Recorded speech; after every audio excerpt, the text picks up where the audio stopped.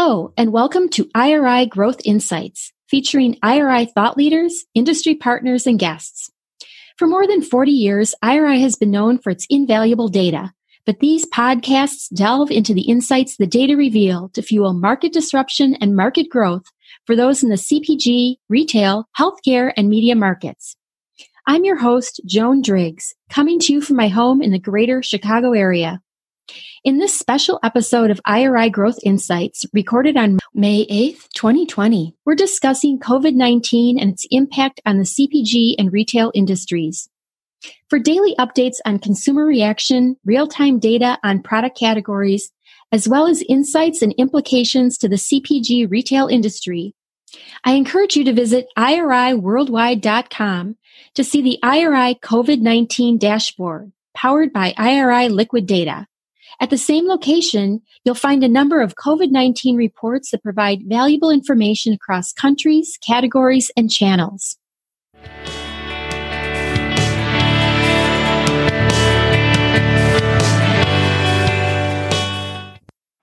Hello, and welcome to another episode of IRI Growth Insight. Today I'm joined by John Crawford, a leader in our dairy vertical for IRI as VP of Client Insights Dairy. John leads the relationship for a number of IRI's top dairy clients, and he and his team develop some really impressive industry-leading dairy thought leadership. I know it's been a go-to for many, including me, so I'm so happy to have John here with me today to talk about dairy in a stay-at-home world. Welcome, John. Thank you so much, Joan. Thank you for having me. Yeah. So we've got a lot to dig into, and I know that it's important, I think, to kind of focus in on dairy by starting to talk about what's kind of happening across the store. So give me your vision of where we are and where dairy fits with where we are right now. Yeah, so how I like to break this down and the work that I've been doing is to break down the pandemic world here, our new reality, into three phases. So what I'm calling the pre-pandemic phase, which was the weeks leading up to March 8th, when everything kind of started to pop off here, and March 15th as well.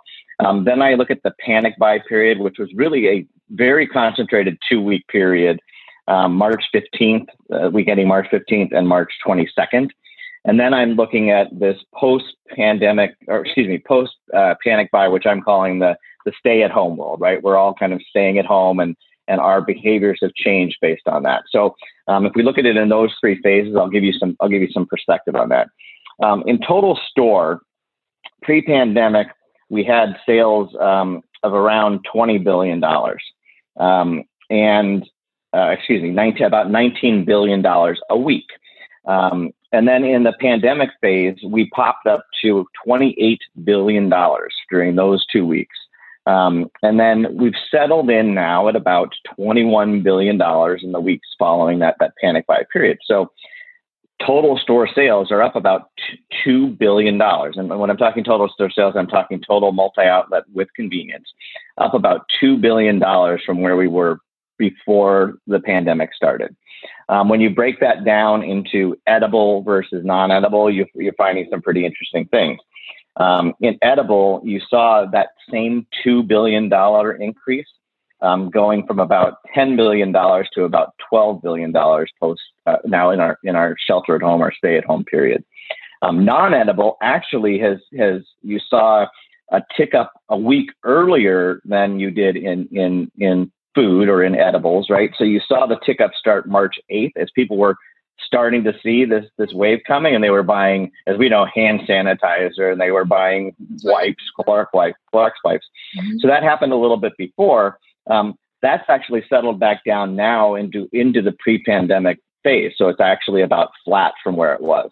So it's pretty interesting that all of that total store growth, the $2 billion that I was talking about, is coming from edibles.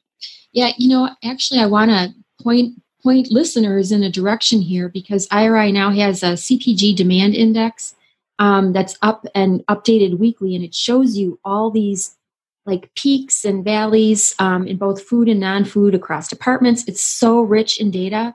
And yeah, we are definitely up versus a year ago, especially in food. To your point, non-food has settled down a little bit, still a little bit higher, but it's a great resource. So thanks for letting me put that plug in there. It's a good plug. It's an amazing resource that all of our everybody actually has at their fingertips if they go to iriworldwide.com. So within non-edible, it was interesting that the growth was driven by home care. Actually, I don't know how interesting that is. It was driven by home care. Home care was up about 104% during that panic buy week. And then you saw some general merchandise come up, and you saw some other things come up. It was interesting that beauty started to come up later in this. So in our stay-at-home world, beauty products are now starting to see a little bit of a resurgence. As we know, we can't go to the salons and whatnot. Like I don't have that problem. Hair color, nail color. Yep. That's right. Within edible, it was interesting. Growth was really driven by frozen. And followed by general food and refrigerated. Those all saw kind of an increase over general food. So they were up pretty dramatically. Frozen was up in the pandemic period, 80% and 94%, or excuse me, in the panic buy period, 80%. General food up 75%, refrigerated up 60%. And so you saw refrigerated ending up being $400 million over in the stay-at-home world over the pre-pandemic world. General food's up about $1 billion. So you're seeing those trends across all departments, although some, doing much better than before. Well, and that to me that's telling two different stories. Like one of them is people were filling their freezers and their cupboards with as much as they could. Stuff in the refrigerator, I think, is more of a symptom of having to put 3 meals on the table every day, because that doesn't have the shelf life. Would you agree with that? I agree completely with that. You are starting to see, you're absolutely right. The general food increases, certainly in the panic buy. You saw frozen foods in the panic buy. You're absolutely right, as people were getting ready to be sheltered at home for a period of time. Now you're seeing refrigerated and dairy seeing a real resurgence. In this post the stay-at-home world versus the pre-pandemic world, as consumers are having to cook meals, 3 meals a day. They have all of their children are home because schools are all shut down, and so you're seeing a real increase here in dairy. And when we look at the Dairy 15, looking at that, and the Dairy 15 are our core dairy categories. And then we add in ice cream and frozen novelties and refrigerated dips and refrigerated desserts. We do exclude eggs from our view, just because it fluctuates so wildly in terms of pricing and demand that we do exclude them. Go ahead, John. Name the Dairy 15 for us. Sure. It's and this is actually it by size. So I'll give it to you by size. So milk, natural cheese, yogurt, ice cream, frozen novelties, creams and creamers, butter and butter blends, processed cheese, cream cheese, margarine and spreads, sour cream, refrigerated whipped toppings, refrigerated dips, cottage cheese, and refrigerated desserts. And again, that was by size from biggest to smallest. Those are the Dairy 15 categories. Like naming your children, isn't it? You would think that I would know them by heart, and I do. But so by size, and it is interesting. Milk and natural cheese are far and away above the rest, and then yogurt comes in there. Yogurt and ice cream and frozen novelties are all kind of neck and neck as well. But there's a big drop off after you fall from frozen novelties down to the next categories. But when we looked at the Dairy 15 and we looked at it pre pandemic and the stay at home world, we saw that pre the steady state pre pandemic was about $1.3 billion in Dairy 15 sales per week. It jumped up on that panic buy 2-week period to $1.9 billion, and it settled in at about $1.6 billion, very consistently in the weeks in the stay-at-home week. So you're up about $300 million in sales in the stay-at-home world versus the pre-pandemic world, which is a significant increase. So let's talk a little bit about who's eating what. Like what is being consumed, because just as you mentioned some of those overall trends, retail wasn't really ready for this. Retail wasn't ready for people, all this more food dollar coming into the home. So how did dairy react? Yeah, so dairy reacted fairly well. What we did see is after that 2-week panic buy window, that third week, the 1 week after that, you did see a pretty significant drop off in the Dairy 15, and then it popped back up and it settled in here at this $1.6 billion. So it actually dropped all the way down to $1.5 billion. So still above where we were before. So dairy did actually do pretty well, but we did see some out of stocks at retail, and now we're back up into that 1.6 billion level. I think dairy has done a nice job of shifting production to the most important items for consumers. They're focusing their production, they're focusing their milk supply on the biggest products. They've also shifted some of their production to larger size packages as consumers are stocking up more. It is interesting when you start to look at, and we can talk about this in a minute, when you start to look at some categories that kind of trended together. I found some very interesting information on categories that trended together.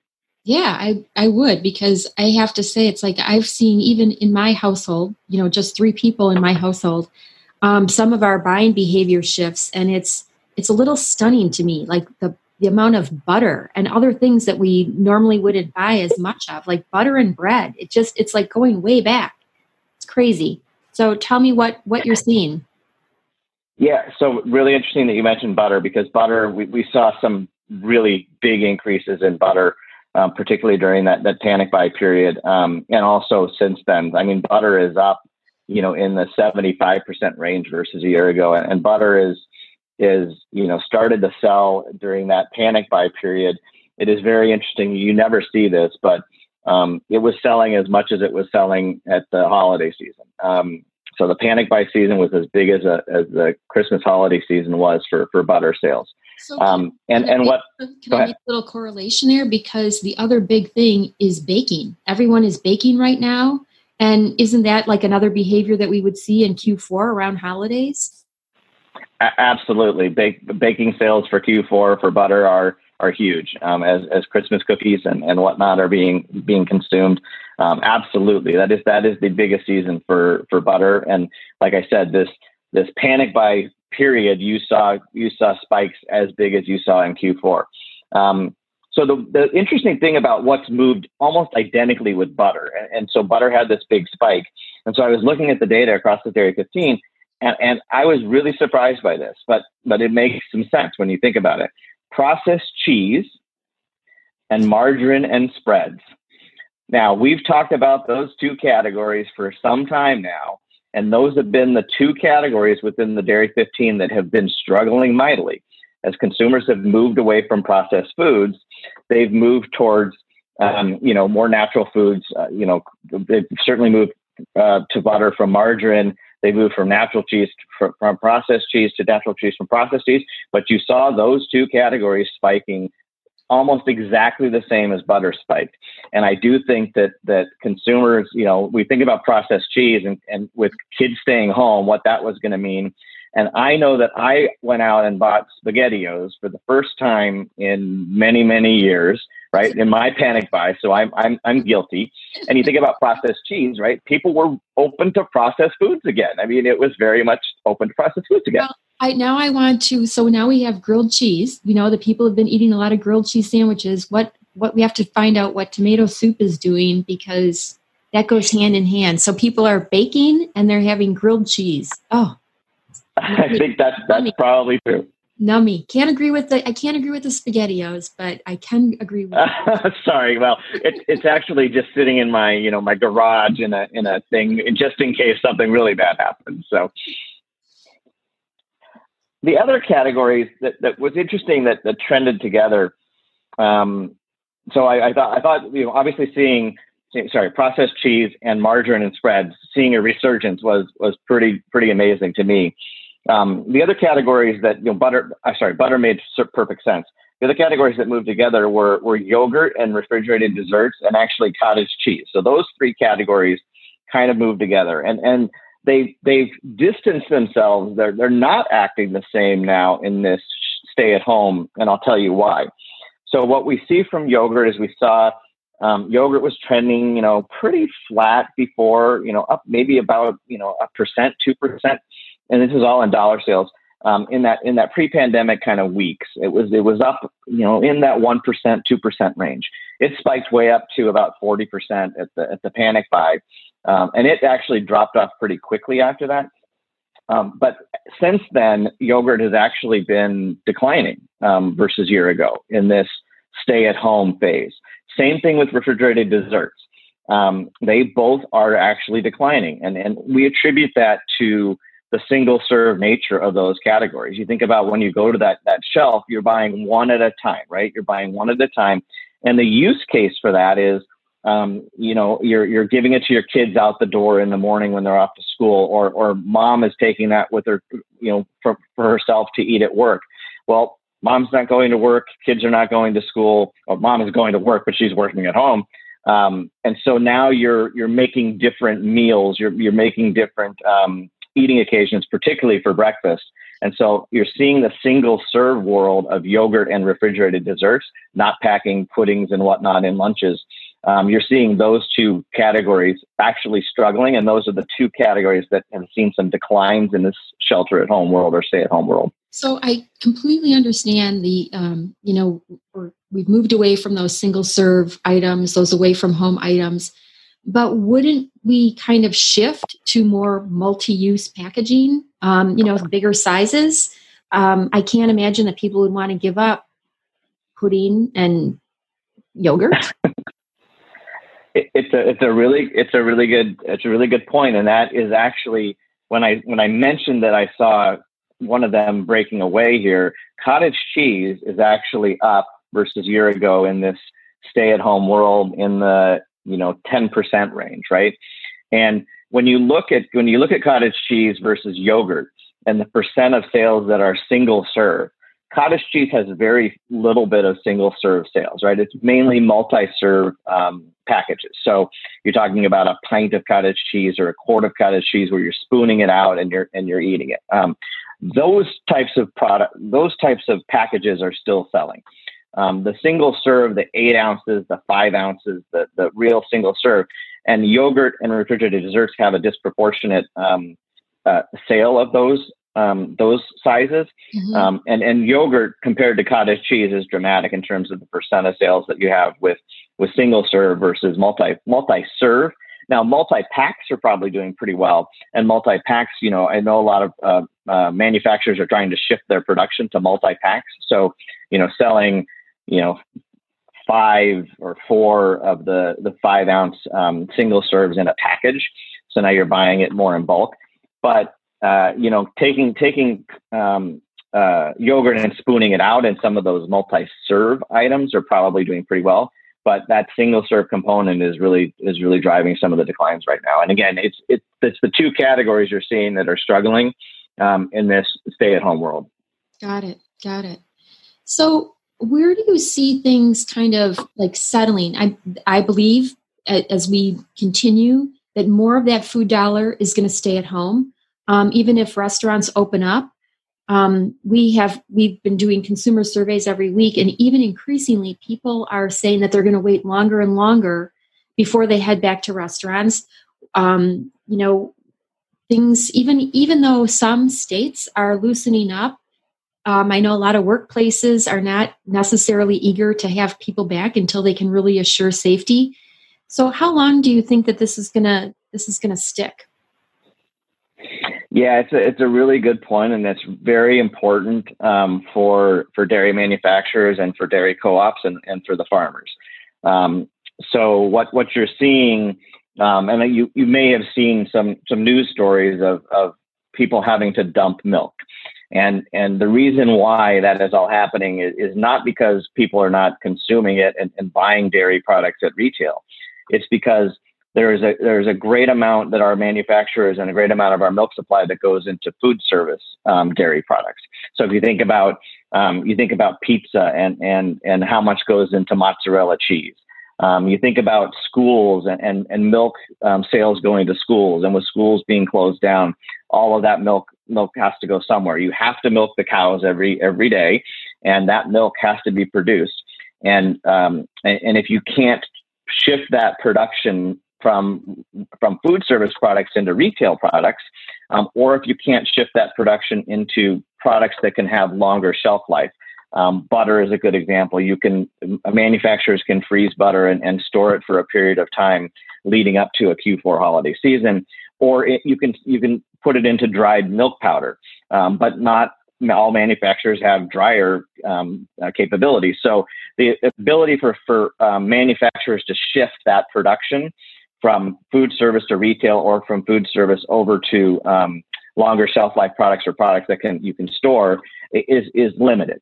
And so with food service closed down, a lot of our dairy suppliers and manufacturers are struggling as that balance is impacting them. So if they're a heavier food service company, they're going to be doing worse, obviously. Their retail sales are going to be up, but it's not going to be up enough to offset the food service decline. So that is the real question is what's going to happen when we open back up, and we're opening back up now, and we know that. But as you said, are consumers going to go back to restaurants when they open back up, and are restaurants going to be able to sustain their business if they're having to run at 25% capacity and only having 25% people in the actual restaurant? So a lot to be kind of worked out here, but it will absolutely impact our dairy manufacturers and dairy suppliers if they can't shift that production quickly enough.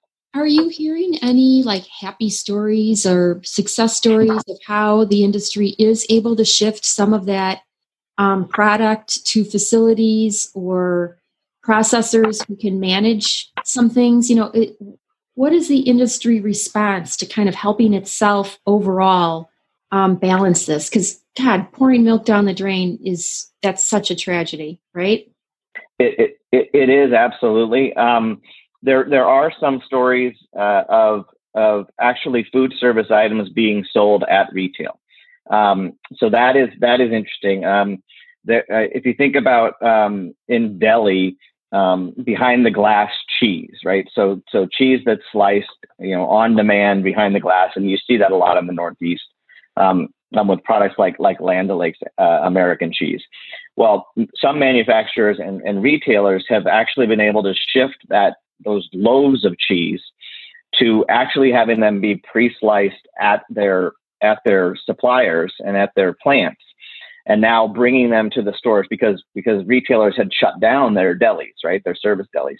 And now bringing those items that were the loaves and now bringing them in pre-sliced and putting them on that self-serve deli counter. So you're seeing some of that. You're also seeing some food service packages, 5-pound bags of shredded cheese, 10-pound bags of shredded cheese, starting to find its way as we were seeing out of stocks, starting to actually be sold at retail. And the FDA did loosen restrictions on being able to sell food service items at retail during this time. So you're seeing a little bit of flexibility in that area. It's certainly not enough to offset what's going on with restaurants all being closed down. Yeah, but it's something, to me, I like that agility, right? Okay, so as we kind of close out, I would like to talk a little bit more about, people shifting their behavior for the long term. People get a little fatigued of having to cook 3 meals a day. But dairy seems to be kind of like a positive note here. I don't know that we're going to continue with the grilled cheese sandwiches, but what do you project in terms of some happy stories for dairy moving forward? Because dairy has gained. Yeah, I think the positive for dairy, and you think about milk sales as a real example. As consumers have been home, as they've been eating differently than they have, and not having as much on the go, I think that milk being used as an ingredient, dairy being used as an ingredient in recipes, in being a staple in the 3 meals a day. If you think about breakfast and if the parents are going to work at home, the kids can get up and they can make themselves some cereal. And milk now has a nice a play there. You think about cheese. We talked about processed cheese with grilled cheese sandwiches in the middle of the day, and then you think about dinners. I'll bet you people are making lasagna more than they have in the past, and lasagna kind of was becoming out of trend, but potentially lasagna sales. And you think about ricotta cheese being sales being up. So I think it will be interesting that if consumers, and we do know, and you probably have more data on this, that consumers, younger consumers didn't know how to cook, or less and less knew how to cook at home. I think this will have changed that. So if this changes anything, it's that younger consumers are now cooking, learning how to make food at home. And will that carry over, hopefully for retail sales, that will carry over, in our new normal, whatever that ends up becoming. So hopefully some positive stories in terms of retail food sales continuing to see a renaissance, if you will. Right. And, also as we come out of this, we're moving into a recession, and we have seen some prices increase across the store in the past couple weeks. In fact, for dairy, I know dairy from our inflation tracker, also where our CPG demand index is, everyone, dairy prices across the store, or dairy prices are up maybe 14% from a year ago. And I know that's not all dairy, but talk us through that a little bit, because that's people are seeing their grocery bills go up, and they're still cooking at home. So they don't even have the option of really cutting back on their food service bills. What's going on with inflation in dairy? Yeah, I'm looking at the total store. I think you're seeing some inflation, certainly within edibles. If you think about edibles, you're seeing, price per unit, are up about 15 cents. And part of that is going to be due to larger pack sizes, right? So when we're talking about price per unit here, but before, it's up about 15 cents. So that's significant, significantly up. But you're not seeing huge increases in edible. You're not seeing huge increases in dairy. Dairy is up about 20 cents in this stay-at-home world versus the pre-pandemic world. Where you're actually seeing the big increases, and everybody's been talking about it, is actually in liquor. And liquor sales, as we know, if you look at the liquor sales, you saw the spike, but then you're seeing a kind of an uptick here in this stay-at-home world. But liquor sales, in all fairness, because I am one of those people, it's because it's not, there's no on-premise sales anymore. We are drinking at home. So throw me a bone. That's correct. Yeah. Yeah. But liquor sales, in terms of pricing and price per units, and again, you're probably buying bigger pack sizes, and you're buying cases of beer instead of 6 packs of beer. But it's up almost $1 from the pre-pandemic. It's up about 90 cents pre-pandemic to this stay-at-home period. So yes, we're seeing some increases in edible, but it's not as dramatic as I actually would have thought that it would have been. We know that retailers are pulling back on promotions, and certainly that's going to impact into some of this, as you're selling so much just on an everyday basis that you don't have to have any hot deals to try and bring people into the store. So that's probably the driver of most of the increases in the pricing. And then also, as I said, larger pack sizes are certainly going to drive some of that price per unit increases that we're seeing. But it's not as dramatic as I would have thought that it would have been, except for within liquor, which again, I'm in that world as well. So really what you're saying, and I like that you really pointed out that bigger units, bigger price tag. So that is super important. So what you're telling us is dairy is still a really good deal. It's absolutely healthy and sustainable and everything. So that's awesome. Well, John, our time has kind of come to an end. So I just want to wrap up with a couple of things that I heard you say, and you did have some fantastic data buried in this. I didn't anticipate that, but thank you.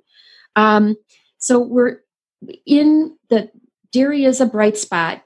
in the grocery store. I mean, it really weathered a lot of that panic buying very well. There's plenty out there. And as the industry can kind of shift production more to retail, and it is finding some ways to do that, we're all in a better place. We know that we're eating a lot more grilled cheese sandwiches, a lot more of that processed cheese and butter, which goes with grilled cheese and with baking, which is fantastic. We know that this pandemic, for like maybe another silver lining, is that a lot of people are being reintroduced to the upside of home cooking, and we anticipate that that's going to stick with us. Dairy is certainly key there, and dairy is a good value. When you look across the store, like dairy is still a really good value. It's good food, and being a girl from Wisconsin, it has a special place in my life. So with that, John, I want to thank you for your time, and I hope that you'll come back soon and talk more about dairy and the total store. Thank you, Joan, very much. My pleasure. Okay. Bye. Thank you for listening. Please visit IRIworldwide.com to view the IRI COVID-19 dashboard and insights portal, where you'll have access to daily updates, in-depth reports, as well as observations and implications for the CPG retail industry. Please become a subscriber of IRI Growth Insights and let us know what you want to learn more about. We'll serve it up in a future IRI Growth Insights episode. Look for us wherever you get your podcasts, and be sure to review IRI Growth Insights. Also, visit us on the web at IRIworldwide.com and connect with us on Twitter, Facebook, and LinkedIn.